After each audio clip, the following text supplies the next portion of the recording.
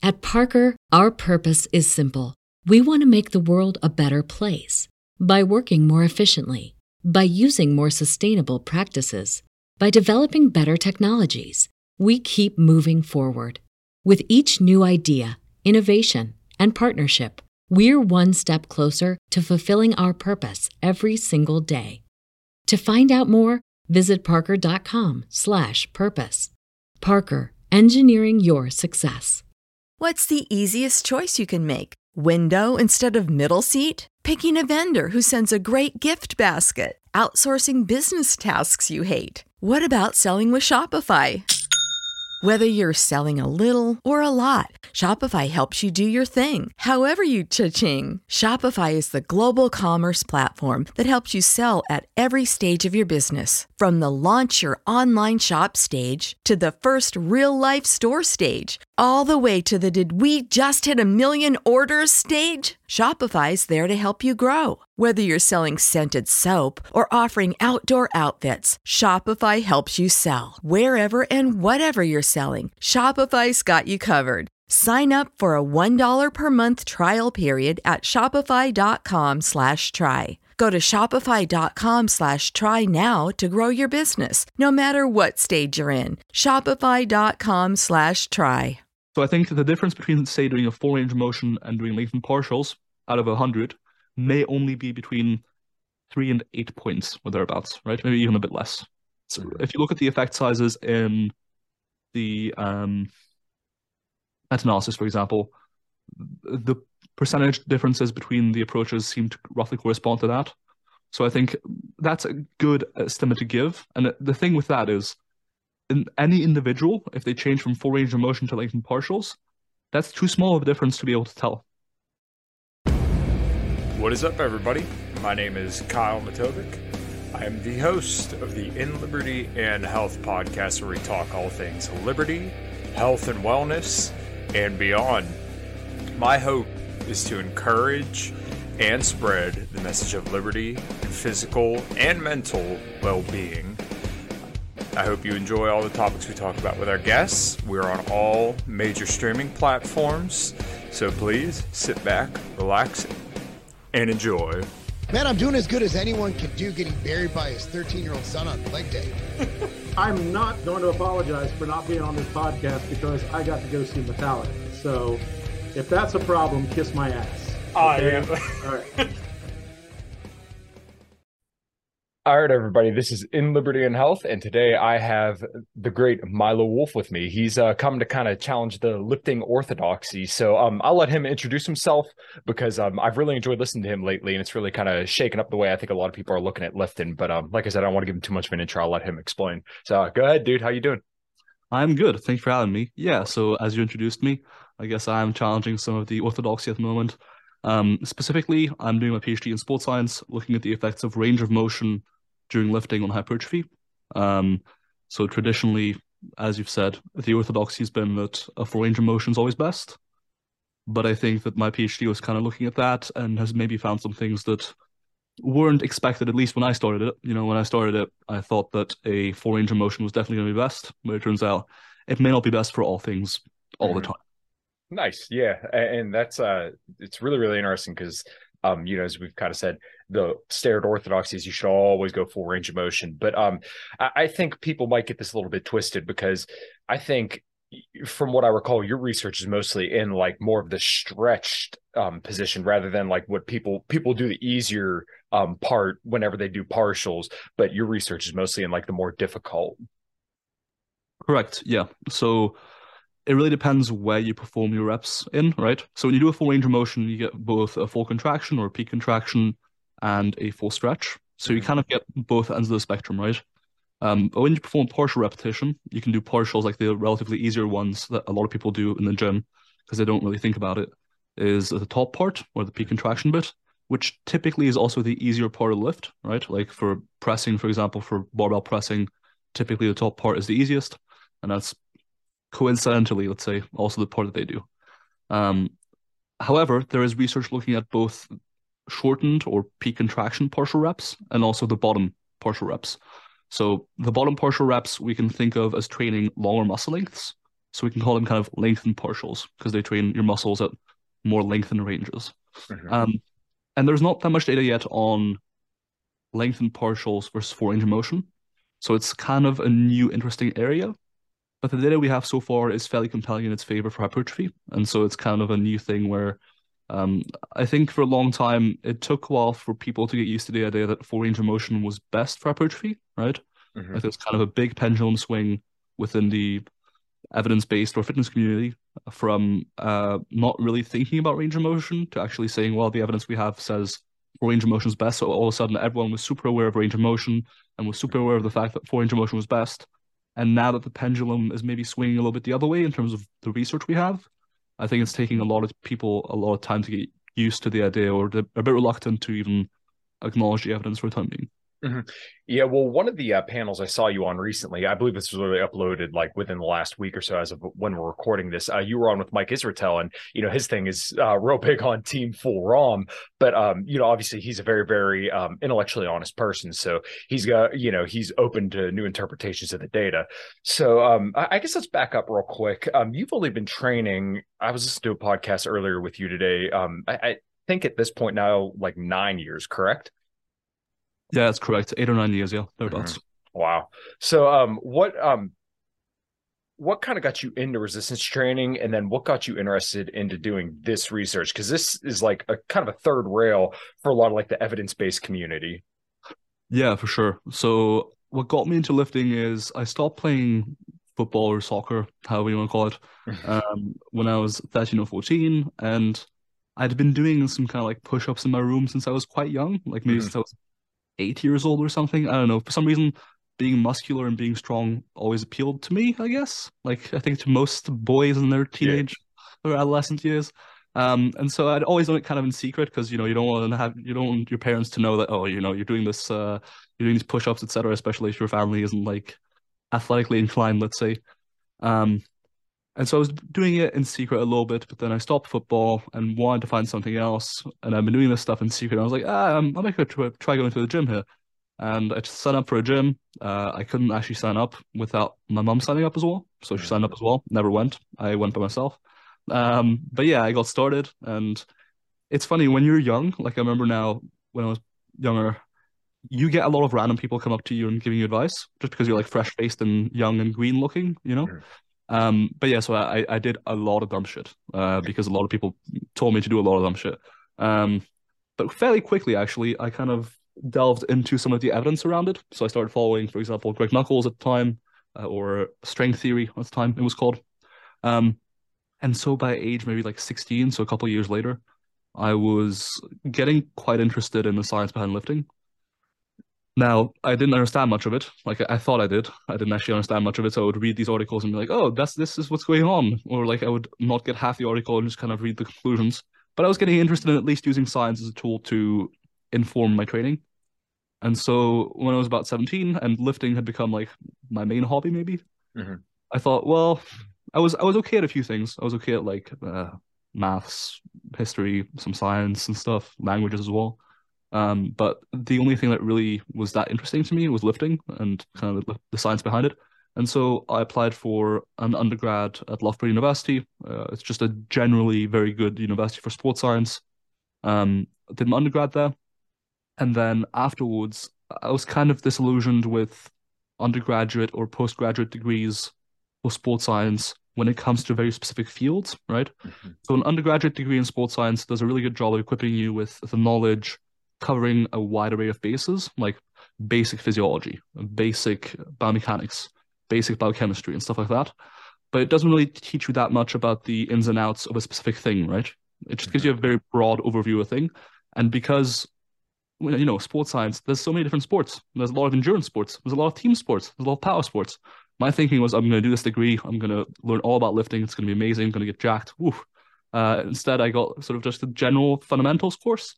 And so I was finishing my undergrad and I thought, I could go for a master's now, but I just don't want it to be more of the same. I want to actually learn some stuff about lifting here because that's ultimately what my passion was about from day one, aka when I was like 14.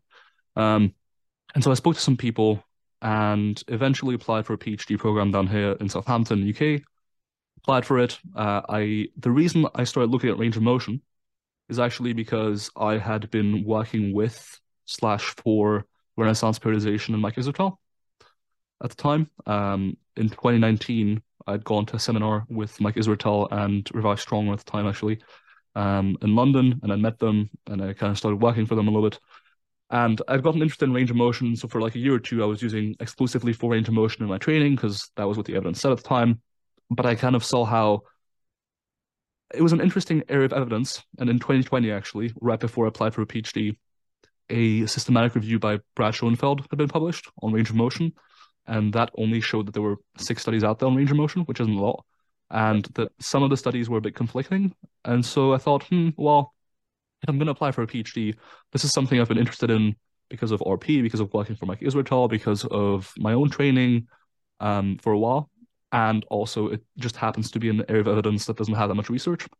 Let me go in and try and contribute some stuff here, even though my bias going into it was, hey, full range of motion is best for hypertrophy, and that's a pretty open and shut case. But it turns out that upon starting my PhD, I kind of had this turning point after like a year and a half when I actually finished an analysis, for example. I was like, maybe actually full range of motion isn't best. And then it kind of went on from there, and more evidence was released. And I kind of gradually saw a shift in my beliefs. And yeah, they can definitely still be shifted. Like if now 2 more studies come out that actually full range of motion is better than lengthened partials, I'm like, actually, you're probably fine either way. Like it's pretty equivalent. But so far, it's definitely shifted my mind a little bit. Okay. So I guess on that topic of lengthened partials then, is it because you're already in because of the effects of stretch-mediated hypertrophy? So, like, let's say you're in a squat and you're the whole way down and you only go like a quarter of the way up. From what I understand, the most stimulative point is when you're in that fully stretched position. Is it because of the effects of that, or is it because like the overall, I don't want to say this, proximity to failure? There we go. Yeah. Sure. So there's a couple of things I'm going to push back on here. The first is the term stretch-mediated hypertrophy. So it's not as simple as just stretching and you get hypertrophy, right? Because otherwise you could just like stretch your quads a little bit, not even very hard, and you'd get the benefits, right? In reality, it's more about longer muscle length training hypertrophy. It's a weird distinction. It's a bit pedantic, I admit, but it's worth making just because otherwise you can think, oh, actually, I just need to exist at the longest muscle lengths possible, and I get the benefit. Right. So what I think is it's more so that longer muscle length training is just more stimulative than shorter muscle length training for hypertrophy. So when you do a full range of motion, let's make it very binary and say you can either be training at longer muscle lengths or shorter muscle lengths. Half the range of motion is performed at shorter muscle lengths, right? So half the time during a full range of motion set may be spent at muscle lengths that aren't very stimulative. Whereas if you're doing partials, all of the time is being spent at longer muscle lengths, which may be more stimulative, right? I am stoked to tell you guys about the show's new sponsor. I am now working with MTS Nutrition, which is a brand that I've believed in for a very long time, and they run awesome cells and they have awesome products. So I want to tell you about their amazing protein powder, which you're going to ask me how many pounds I have of the protein powder, and the answer is all of them. So here I got red velvet cake, 25 grams of protein, and they have the amino acids and everything on there, 59 servings. Peanut butter fluff, Fluffernutter, 26 grams of protein, and then also the chocolate chip cookie, which literally has real pieces of chocolate chip cookie in there. So 27 grams of protein, 180 calories. As I've talked about on the show, getting your protein in is very, very important, so make sure you hit that link below and purchase your protein powder through MTS Nutrition. Boom! And there's actually some research on this, a study in 2021 by Pedrosa and colleagues, where they compared 4 training groups. One group's doing full range of motion leg extensions, so all the way down to all the way up. One group doing only the bottom half. One group doing only the top half. And one group doing half of their sets as the bottom half and half of their sets as the top half. And actually, what you saw is that when trainees performed half of their sets in the bottom half, for example, and half their sets in the top half, they still saw better growth in full range of motion. So it seems like just having some lengthened partials on your program may actually give you, hopefully, most of the benefit, right? In that study, you still saw that the lengthened partials group, the group doing only the bottom half, had the best hypertrophy overall, but there was still better hypertrophy just by doing half your training as lengthened partials. So there is probably like some sort of like, okay, maybe by including 50% lengthened partials, you get 80% of the benefit, right? But it does seem like with lengthened partials versus a full range of motion for hypertrophy, It's mostly the effect of spending all or most of your time at longer muscle lengths, because longer muscle length training is kind of like, it's the good stuff. Whereas if you're doing full range of motion, you're kind of watering it down a little bit.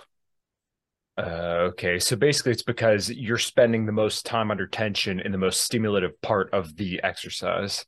Very likely so, yeah. So it's kind of pretty well established that longer muscle length training in general is more stimulative than shorter muscle length training per set, for example, right?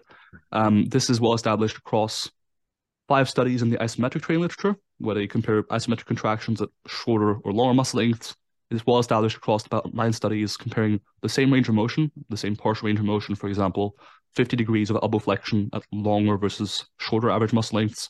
Mm-hmm. It's very well established in general, and what you see in the effect size is that the worst thing you can do for hypertrophy is shorter muscle length partials. Then likely the second worst thing you can do is full range of motion, and then maybe the best thing you can do is lengthened partials. Now, the ranking of those last two, whether full range of motion really is worse than lengthened partials for hypertrophy, I wouldn't put a ton of money on yet. I'd say it's probable. We have 4 studies comparing a full range of motion to lengthened partials, and in those 4 studies, 3 of those found a benefit to lengthened partials for hypertrophy, and 1 found no difference. So there isn't a single study so far where a full range of motion outdoes lengthened partials for hypertrophy. Does that mean that it's for sure an open and shut case? No. But at this point, it's been a pretty consistent track record across, a lot of studies that I mentioned previously, like the isometric stuff, the partial range of motion to muscle lengths, and this now as well. So it's certainly worth some consideration. Okay, so let's kind of take it to a little bit more practical level then. So let's say you're doing like a push day. Let's say you're doing squats, bench press, tricep extensions, and shoulder presses. What would this kind of look like using lengthened partials for each of these exercises? Sure. So it's interesting, and this kind of crosses over into exercise selection as well, not just the range of motion stuff. Because, for example, if you compare a cable crossover, well, you get a deep stretch, but you also get a very good peak contraction. That's a full range of motion chest exercise, right? So you could just do the lengthened part on that exercise, or if you just want to do a lengthened partial, you could just do a dumbbell chest fly, because the top part of that range of motion is essentially unloaded, and so it's almost by design a lengthened partial exercise, even when you do a full range of motion. So certain exercises will be stimulative even if you don't try and do a lengthened partial, and that also applies to maybe like a cable ladder raise set up the right way, and you can make certain changes to exercises to make them better. But generally, for a push day, for example, I would probably do for the chest some sort of pressing variation, right? So I think with lengthened partials, what can work well would be a Smith machine press, because you can unrack it in a relatively lengthened position and then just re-rack it if ever there's an issue, right? That can be a very safe way of setting it up. I think it's a bit safer that way than a barbell press, where it can be difficult to re-rack otherwise. I think dumbbell pressing can work pretty well as well for lengthened partials, but I think Smith machine pressing works extremely well. Then for overhead pressing, again, dumbbells work quite well. A Smith machine will work well. A machine works very well as well, because you can just kind of let it back down, obviously. And I would say for Smith machine pressing, I would aim for at the top an elbow angle of about 90 degrees. So about halfway up, usually. And that's kind of, in the research, the ranges of motion used for a lengthened partials group are usually about half the full rep. So I think aiming for about half the full rep, maybe like 1/3 to 2/3, whatever you find most consistent, right? Whatever you can make consistently the case week to week without struggling. For overhead pressing, same deal. I'd say about halfway up or about 90 degrees up. And then you could do a chest isolation exercise, like a dumbbell fly would work pretty well. That works doubly well in the sense that A, you can't actually train it at shorter muscle lengths anyways, and B, it places the most tension on your chest, and it's the most difficult at the very bottom at those long muscle lengths.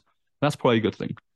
And then for triceps, I would say generally you'll want to prioritize stuff like overhead extensions over, say, push downs. So push downs have your arm by your side and your shoulders relatively extended, which means that while the medial and lateral head, they're the same length whether you do overhead extensions or push downs, because they don't insert at the shoulder.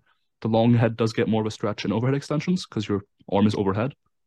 And so I would generally recommend doing overhead extensions over push downs. So if you had, for example, let's say 4 tricep exercises in your program across the week, I would probably make 2 of those overhead extensions, maybe 1 a skull crusher, and maybe 1 a push down. So a slight bias towards longer muscle lengths for sure. And I would again go up until maybe 90 degrees of elbow extension. And then finally for squat pattern, I think the Smith machine can come in quite clutch for hypertrophy, right? And ultimately, this whole discussion is for hypertrophy. So if you're a powerlifter, probably don't do lengthened partials only, because you still have to squat to depth and all the way up. But for hypertrophy, a Smith machine can be a nice tool, again, because it allows you to unrack the bar without needing to do the first part of the range of motion. And if you do a free weight lengthened partial squat, you either have to start from the safeties at the very bottom, which can be awkward to get into, or you have to re-rack it at the very end, which means you have to finish the last rep with a full range of motion. And that can be quite challenging after a full set of lengthened partials, right? So that's why I generally prefer either a machine like a hack squat, you can just re-rack it any time, or a Smith machine or something like that. And I think that's probably the best option for the quads. Alongside, actually, for the quads, one exercise that's underrated is the sissy squat, especially like without the machine, because the machine doesn't actually let you get quite as deep as just a free weight sissy squat with no equipment. And you can get very long muscle lengths there for all four heads of the quads, even for the rectus femoris, which usually doesn't get that lengthened. And you can also get plenty of tension at the bottom, because it's essentially like the way the exercise works. The moment arm on the quads is largest at the bottom. And so that can be a really good exercise to take advantage of the stretch-mediated hypertrophy in brackets. So yeah, that's, I'd say, how I'd structure a push session in light of all this research. Okay, so then I guess let's kind of move on to a pull session. So let's say, I don't know, maybe like a bicep curl. I don't know what you would think about deadlifts, because I know people do like rack pulls, but that would be more of like the easier part of the range of motion rather than pulling it off the floor. And maybe like lat pull downs. Now, the lat pull downs kind of seem interesting to me because, obviously you're fully stretched up here, but I mean, it's still pretty difficult the whole way through. So what would that look like for more of like a pull day? For sure. The important thing to notice there is that just because a part of the exercise is easier doesn't necessarily mean it's going to be the more lengthened part, right? Okay. Like there's going to be exercises where the more lengthened part is easier. Like in the pull down, for example, the top part is actually a bit easier than the bottom part. Mm-hmm. So in that case, the length and range likely gets insufficient love during full range of motion sets. And that's probably where lengthened partials come in especially helpful, right? Mm-hmm. Because if you're doing full range of motion lat pull downs and you're always going to fail at shorter muscle lengths at the bottom, that's the hardest part of the lift. And so you could do probably 10 more reps at the top, right? And certainly in my experience, when I've done lengthened partials on pull-ups or pull-down variations, mm-hmm. I can certainly use 20% more weight, maybe thereabouts. So substantially more weight that way. Whereas for certain exercises like RDLs or squats, I can oftentimes use less weight actually, because it's the hardest part of the movement. And by not going all the way up, I'm not allowing myself to rest. And so by rep 5 or 10, yeah, I'm feeling a burn. Yeah, I'm feeling pretty tired. So for back training, I'd say generally similar exercise selection is going to work. You just want to do the first half of the movement, really emphasize the stretch. For pull downs, I would go again down to about your forehead, maybe thereabouts, and about 90 degrees of elbow flexion. For rows, I would pull to about your knees usually, right? So for dumbbell rows or for barbell rows, I would pull just past your knees and then come back down. Not really try and touch your stomach, because again, it's the same situation as with pull downs where the most shortened part is the hardest part. So if you do a full range of motion, the lengthened position doesn't get a ton of love usually. And that's probably the most important part for hypertrophy. So I'd say for muscle groups like the back and the side delts and maybe the biceps, that's where the biggest potential for improvement probably comes from. Because when you're doing full range of motion squats or full range of motion benching, the bottom position is quite hard already. So by doing lengthened partial, you are changing the exercise, but not that much. But by doing lengthened partials on rows, where usually the lengthened part is actually quite easy, you're making it the hardest part and seeing a bigger difference. So I'd say I would do some sort of pull down or pull up variation. I would say an underhand pull down, for example, works pretty well. Then I would do some sort of machine or free weight row. Again, just about the knees. For the hamstrings or for deadlift patterns, I definitely think you can apply the lengthened partial stuff. I would generally recommend an RDL variation over a conventional deadlift or a sumo necessarily, because it's just going to do a better job of training your hamstrings and glutes specifically, which is kind of the goal there. Because otherwise, if you're doing a conventional or a sumo, your hamstrings don't get fully lengthened, right? Because you're shortening them at the knee, but lengthening them at the hip. At Parker, our purpose is simple. We want to make the world a better place by working more efficiently, by using more sustainable practices, by developing better technologies. We keep moving forward. With each new idea, innovation, and partnership, we're one step closer to fulfilling our purpose every single day. To find out more, visit parker.com/purpose. Parker, engineering your success. What's the easiest choice you can make? Window instead of middle seat? Picking a vendor who sends a great gift basket? Outsourcing business tasks you hate? What about selling with Shopify? Whether you're selling a little or a lot, Shopify helps you do your thing, however you cha-ching. Shopify is the global commerce platform that helps you sell at every stage of your business. From the launch your online shop stage to the first real-life store stage, all the way to the did we just hit a million orders stage. Shopify's there to help you grow. Whether you're selling scented soap or offering outdoor outfits, Shopify helps you sell. Wherever and whatever you're selling, Shopify's got you covered. Sign up for a $1 per month trial period at shopify.com/try. Go to shopify.com/try now to grow your business, no matter what stage you're in. Shopify.com/try. When you need mealtime inspiration, it's worth shopping Kroger, where you'll find over 30,000 mouth-watering choices that excite your inner foodie. And no matter what tasty choice you make, you'll enjoy our everyday low prices, plus extra ways to save, like digital coupons worth over $600 each week. You can also save up to $1 off per gallon at the pump with fuel points. More savings and more inspiring flavors make shopping Kroger worth it every time. Kroger, fresh for everyone. Fuel restrictions apply. They don't change length that much, whereas an RDL keeps your knees in the fixed position and just makes them lengthen at the hip, right? So you can get nice, deep, long muscle lengths. And because of the moment arms involved, again, you're going to have a lot more tension at the bottom, make it a lot more difficult at the bottom compared to something like conventional, which can usually break off the floor pretty easily. So I'd say an RDL is a pretty good option. And with an RDL, again, if you wanted to do lengthen partials, again, it's one of those movements where it doesn't make a huge difference. But if you wanted to, I would just pull to above your knees. I've certainly done it. I've done it on all exercise at this point, so I kind of have a feel of how it feels. Right. And I'd say that for hamstrings and glutes and lower back. And then for biceps, I think the best couple options I'd recommend, one is more practical and actually has research on it directly, is a preacher curl. A preacher curl won't stretch your biceps out perfectly because one of the biceps is a shoulder flexor, so actually the long head of the bicep gets more lengthened behind your back, so when you have your arm behind your back.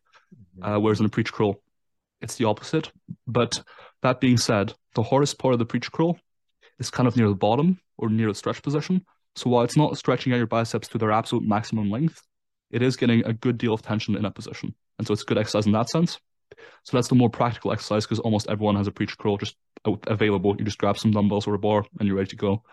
And I would, again, just go from a full stretch or your elbows being nearly locked out, provided you can handle it, to halfway up or about 70, 80 degrees elbow flexion, just before 90 degrees. But then the less practical, potentially better bicep exercise would be setting up a bench in a dual cable station, kind of ahead of it, like some people do for chest flies, and setting it in front, and then setting up the cables at about hand height when you're sitting down on the bench behind you, grabbing the handles, and then essentially curling up like you would for an incline curl. But because the handles will be set up at hand height, the most resistance will be placed in the exercise at the start of the lift, at the most lengthened position. Your arms are behind you, which means the long head of the bicep is more lengthened. And finally, you could go all the way up if you wanted to, but I'd say probably just go about halfway up and then come back down. And that's actually something I'm doing today in my program. And that's a really good bicep exercise. And then finally, for the side and rear delts, the one rear delt exercise I've not really seen used, but I think is really, really good, is using the cables you would use for chest crossovers. Take a step forward, set them up at shoulder height, and grab them, but sort of like the other way around, right? So when you're doing, kind of start the lift in a peak contraction for a cable crossover with your arms crossed over your body, and then pull them across your body to kind of go into the starting position of a chest cable crossover, and go about halfway until maybe your arms are directly in front of you, right? And that can be a really nice way to accentuate the stretch. And if you take a step forward during exercise as well, you can place the most tension on the rear delts at the very bottom when they get a deep stretch. And anyone who's ever tried that has reported back to me saying that A, their rear delts got very sore, and B, that they feel the rear delts stretch for the first time ever, basically. So it's an interesting exercise. And then finally, for the side delts, I think it's a very simple swap out. Most people do dumbbell ladder raises. If you do cable ladder raises and kind of let the cable come down in front of you a little bit and to the side, you get more of a positional stretch, like you're lateral delt actually gets more lengthened anatomically, and also there's actual tension there, as opposed to a dumbbell lateral raise where at the bottom gravity points down, so there's nothing going on. And you can also set up the cable at hand height, just like for cable curls, so that there's the most resistance being placed on your lateral delts at the very bottom of the rep. And I think that's a pretty complete guide, to be honest. I think that covers you pretty well for the back, the side delts, the biceps, the hamstrings, the glutes. Those are generally the exercises I recommend. Finally, actually, noteworthy mention for the hamstrings is there's been a study going around about the leg curl, right? Where doing the seated leg curl grew the hamstrings that insert the hip more because your hips are more flexed, which means they're more lengthened, compared to the lying leg curl, where your hips are more extended, and so your hamstrings that cross the hip are more shortened. So essentially another study showing that longer muscle length training for the hamstrings is also good. So a lot of people took that as saying, okay, well, let me only do seated leg curls for the hamstrings. And that's a good point. And if you want to grow your hamstrings, seated leg curls are a good idea. You could even lean forward a little bit to increase the hip flexion and get more of a stretch. However, there are also other knee flexor muscle groups, like the gracilis muscle and the sartorius muscle, and those actually act to flex the hip. So they're the opposite of the hamstrings. And so actually those muscle groups are more lengthened during the lying leg curl. And so if you want to grow those, the lying leg curl is a better option. And so you probably want to have some combination of both, mostly seated because the hamstrings are really big and really important, but some lying as well. And again, that study is just really compelling evidence saying that, hey, longer muscle length training is really important for a variety of muscle groups, not just one muscle group in isolation. Oh, yeah, that's actually fascinating because I've always felt like the lying leg curls were way more difficult than the seated leg curls. But that's interesting that the seated ones actually grow the hamstrings more in that respect. Yeah, it's interesting, and I think most people actually find the lying leg curl more comfortable. Like I didn't really do any lying leg curls prior to getting into this lower muscle length research and even seeing the study. But it does seem to be better for the hamstrings, and it makes a lot of sense based on the research we have. Okay. So now does this kind of disqualify band training almost entirely? Because I'm sure you've seen an X3 bar being floated around, and I have one, and I like it. It's just kind of like a tool to get a pretty intense workout in not a lot of time. Does this essentially like kind of throw a lot of this stuff right out the window? Yeah, well, for hypertrophy, a little bit, yes. However, you have to keep in mind that we're not talking about revolutionary effect sizes here, right? We're not talking about night and day differences in your results. We're talking about differences, and at this point, they seem they're there, in all likelihood. So we're talking about differences where if you want to optimize your muscle growth, this is something you'd be well off doing. However, if you're just someone who wants to get a muscle growth response and you don't have any equipment, bands are still a lot better than doing nothing, you know? And so I'd say if you have access to other equipment, I would generally, for hypertrophy, prefer doing these exercises I mentioned over anything banded, because banded exercises will basically always remove tension in the lengthened position and add tension in the shortened position, which is the opposite what we want for hypertrophy. But they can still be a good tool for if you don't have access to anything, like any other equipment, or resistance, because you still want to have enough resistance in the exercise to make it stimulating, or if you're training for strength or for power outcomes, for example, they can work quite well. But for hypertrophy specifically, at this point, unless someone has an injury and only feels they can train around it with bands, for example, I would generally steer away from it for sure.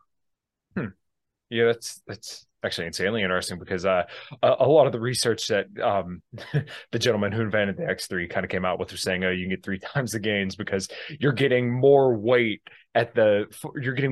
overall. But as I kind of listen to more and more people who were obviously much more knowledgeable, they kind of said, well, you want to be, once again, the most weight in the most lengthened position. Dude, as a good rule of thumb, if someone gives you an exact figure on how much something will explode your gains, don't take them as a good source of information. Like, I'm not telling you it's going to quadruple your gains. I might, I think it's, if anything, going to make a relatively small difference. And I think that's kind of where gurus and charlatans, how you can identify them is if they're promising that their one modality will revolutionize your training. I'm not claiming it will. I'm saying the evidence says it probably will add something to your training, but it's not going to be this night and day difference. Like, this is why Ronnie Coleman became 8 times Mr. Olympia, Yeah, I agree. I generally tell people whenever we're talking about like nutrition or training stuff, I'm like, anytime you see somebody saying like, this is killing your gains, this is killing you, avoid this, this is ruining your diet, this one diet hack, I'm like, generally you can say no, next, like keep going. Yeah, for sure. And it's this fun thing as well where for a lot of exercises like squats and bench and a lot of compound free weight basics, those exercises already place a good deal of tension in length position. And so that's probably why people won't see a huge effect from going into lengthened partials. But there will be people who have been avoiding the stress position or want to optimize their muscle growth. And that's where I think the longer muscle length partials are beneficial because they will likely have a bit of an edge, add a bit of an edge to your training in terms of hypertrophy. Okay, so when it comes to kind of moving into this, would you recommend somebody kind of like deloads and then reduces their overall volume pretty significantly just so that way they can kind of like feel this out and kind of move into it? Yeah. So what I'd probably do is I wouldn't necessarily have them deload first, but I would gradually incorporate them. I think that if someone's been doing full range of motion training, like a pretty full range of motion in their training, they have already been exposed to those positions pretty consistently. So it's not like we need to, spend a year building up to it. So I think generally you can take about 4 to 8 weeks total. Let's say you want to go all the way and do only lengthened partials, which I've essentially been doing for about 5 months now, actually. Except for some powerlifting style training that I've been enjoying. Like besides actually doing the squat, bench, deadlift, all of my training has been lengthened partials, like all of my accessories and everything. And if you wanted to do that and go all lengthened partials and you've been doing full range of motion, I'd say about 4 to 6 to maybe 8 weeks is sufficient to do the switch. I would, for the first couple of weeks, maybe do about, change a few exercises from full range of motion to lengthened partials, then change a few more, and then change a few more. There is the potential that switching all of your workload in your program from being across a variety of joint angles to just being at a few joint angles might take some acclimation. Your joints just need to get used to it. And so you probably don't want to make the switch right away. But I think, people do a lot of dumb shit and don't get injured. So as long as you're not making the switch right away, I think you'll be fine. Okay, so then what are your thoughts surrounding like joint health? Because this seems to be like a platitude that gets passed around a lot. Do you think it's BS? Or like I was listening to somebody the other day and I think they said like a lot of the studies surrounding joint health were BS, or there was like one study done on this. Could you elaborate on that?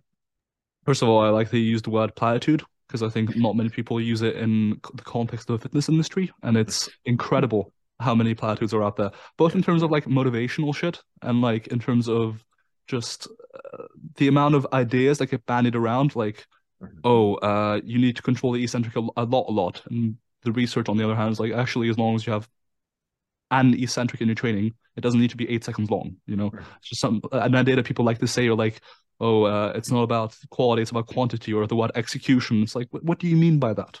You're just saying it because everyone else says it,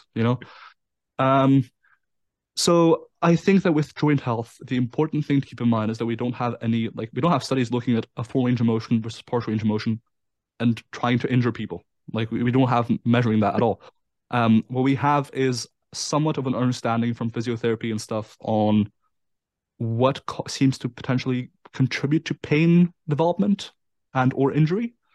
And at this point, we don't have the data to say that a full range of motion is inherently less injurious or more injurious than a partial range of motion. The one piece of data I have seen is that in people with existing pain, like for example, lower back pain, it does seem to be the case that training at either extreme of the range of motion, like at super short muscle lengths, like the lockout, or super long muscle lengths, like the peak stretch, right, the full stretch. It seems like training at those muscle lengths might increase pain a little bit. And so if you're someone with existing pain and you try it out and you find that, actually training at super long muscle lengths causes me pain, then yeah, maybe don't, but there's no data to suggest that it'll be inherently more injurious. The best data we have is like cross-sectional data where we've measured injury rates very loosely defined in the strength sports. And that doesn't really tell us anything about whether a full range of motion is better or worse.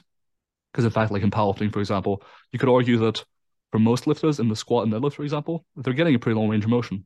So it's difficult to say. I certainly think that pain and injury are relatively complex things, and that the worst thing we can do as science communicators or whatever you want to call yourself is try to set up fear-mongering about a certain training strategy, right? Like if there is genuinely evidence to say that actually partial range of motion will make you snap your shit, first of all, there isn't, but if there were, that's warranted to say that, hey, maybe don't do this or what have you, or consider it. But in this case, there isn't. And until there is, I think setting up the belief for people that doing partials will cause you pain, will cause you injury, is probably going to cause pain and injury.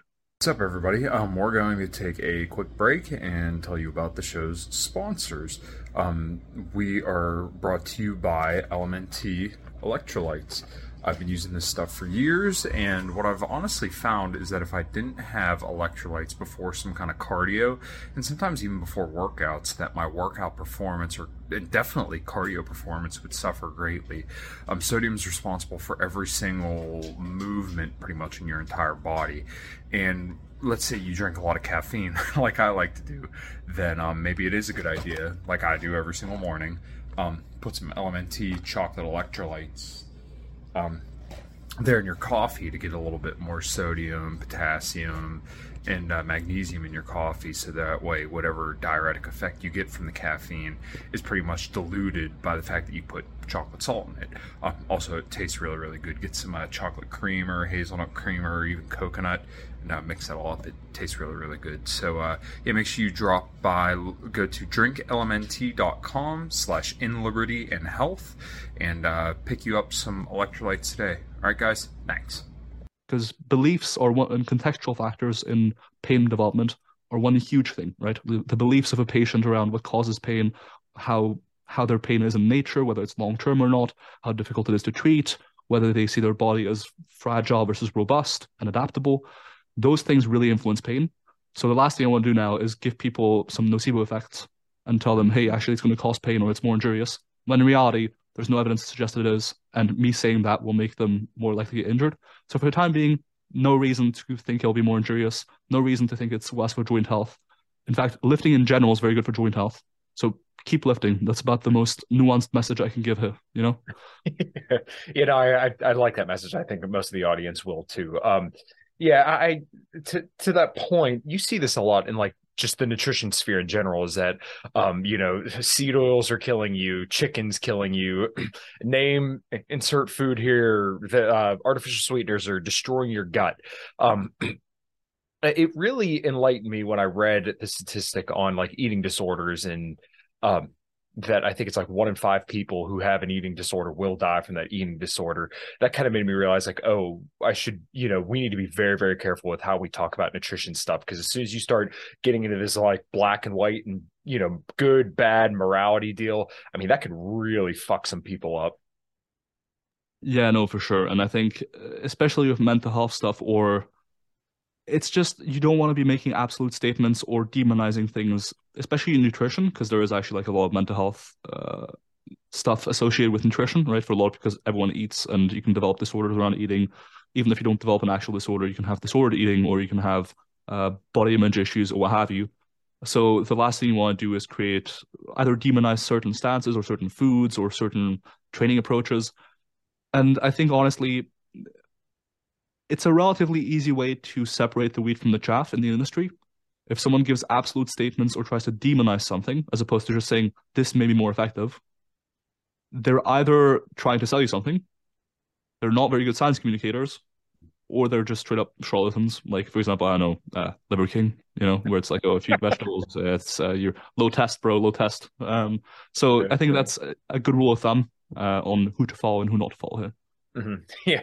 So you're saying if you eat bull testicles and do partial range of motion, you're not going to get more gains than the plant-based guy up the road. I mean, hey, I'm saying that. You feel me? Yeah. So I know this might be a little bit difficult to answer here, but we're kind of coming up to the end. If you had to put like a number on, how do I want to phrase this? How significant do you think your research in particular on partials is going to be in terms of getting people more jacked? It seems pretty interesting. And like I said, you're challenging the orthodoxy. So, eventually I think people are going to be like, oh, come on, man, is this going to like make me look like Ronnie Coleman or not? Sure. Yeah, for sure. So let's assume that for any given year of training, you can get 100 gains, right? Or 100% of your potential gains. Sure. I think if you're using the quote-unquote wrong range of motion, which in this case for hypertrophy I would define as shortened only training or shortened partials, I think that could take you down to maybe 85%, 90%, right? So a pretty notable difference. So I think shortened partials and exclusively doing shortened work, this is the one thing I'd stay away from for hypertrophy, and I think makes a pretty notable difference.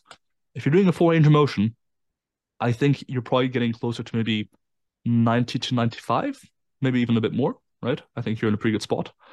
So I think the difference between, say, doing a full range of motion and doing lengthened partials out of 100 may only be between 3 and 8 points or thereabouts, right? Maybe even a bit less. So if you look at the effect sizes in the meta-analysis, for example, the percentage differences between the approaches seem to roughly correspond to that. So I think that's a good estimate to give. And the thing with that is, in any individual, if they change from full range of motion to lengthened partials, that's too small of a difference to be able to tell. Like if you somehow try and measure your hypertrophy, whether it's like by checking pictures or what have you, because that's a relatively small impact compared to like, did you eat in a surplus? Are you taking PEDs now?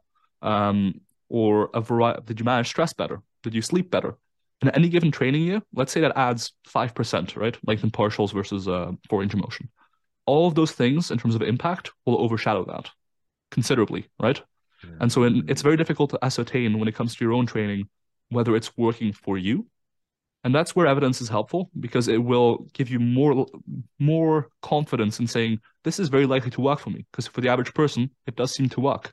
And in all likelihood, you're not that different from the average person. So I think it's a relatively small difference. I think it can be difficult to tell when you only look at yourself. Like, for example, I can't tell really if I've grown. I like to think I have. I like to think I've grown more now doing lengthened partials than previously doing full range of motion. But in reality, I can't really tell. But I do think it makes a notable difference for those of us trying to get maximally jacked.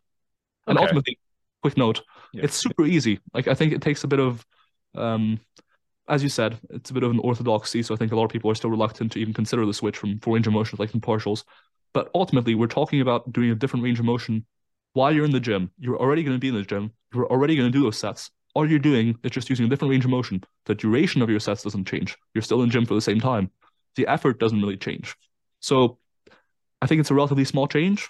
It might be meaningful to you if you're trying to optimize hypertrophy, and there's relatively low downside. So it's worth considering, at least in my eyes.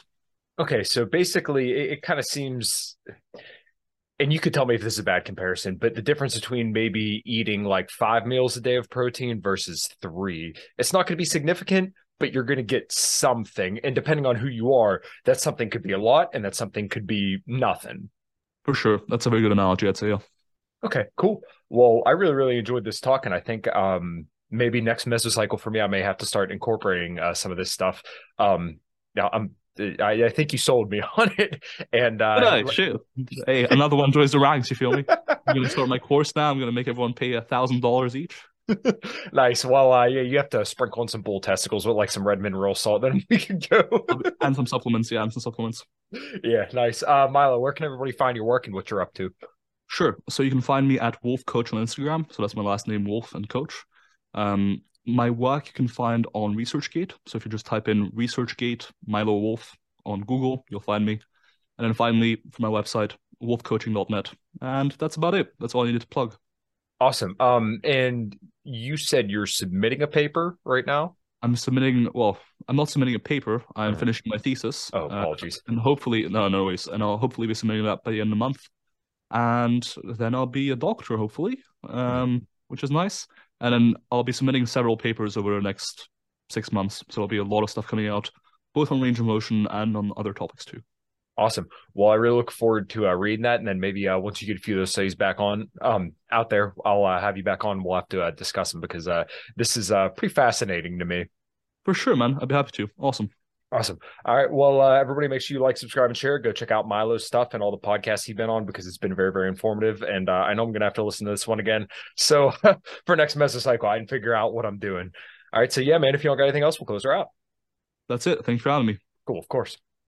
When you need mealtime inspiration, it's worth shopping Kroger, where you'll find over 30,000 mouth-watering choices that excite your inner foodie. And no matter what tasty choice you make, you'll enjoy our everyday low prices, plus extra ways to save, like digital coupons worth over $600 each week. You can also save up to $1 off per gallon at the pump with fuel points. More savings and more inspiring flavors make shopping Kroger worth it every time. Kroger, fresh for everyone. Fuel restrictions apply.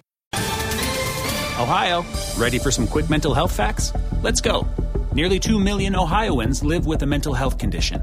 In the U.S., more than 50% of people will be diagnosed with a mental illness in their lifetime.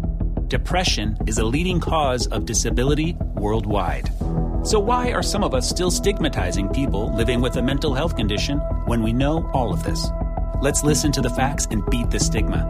Ohio, challenge what you know about mental health at beatthestigma.org.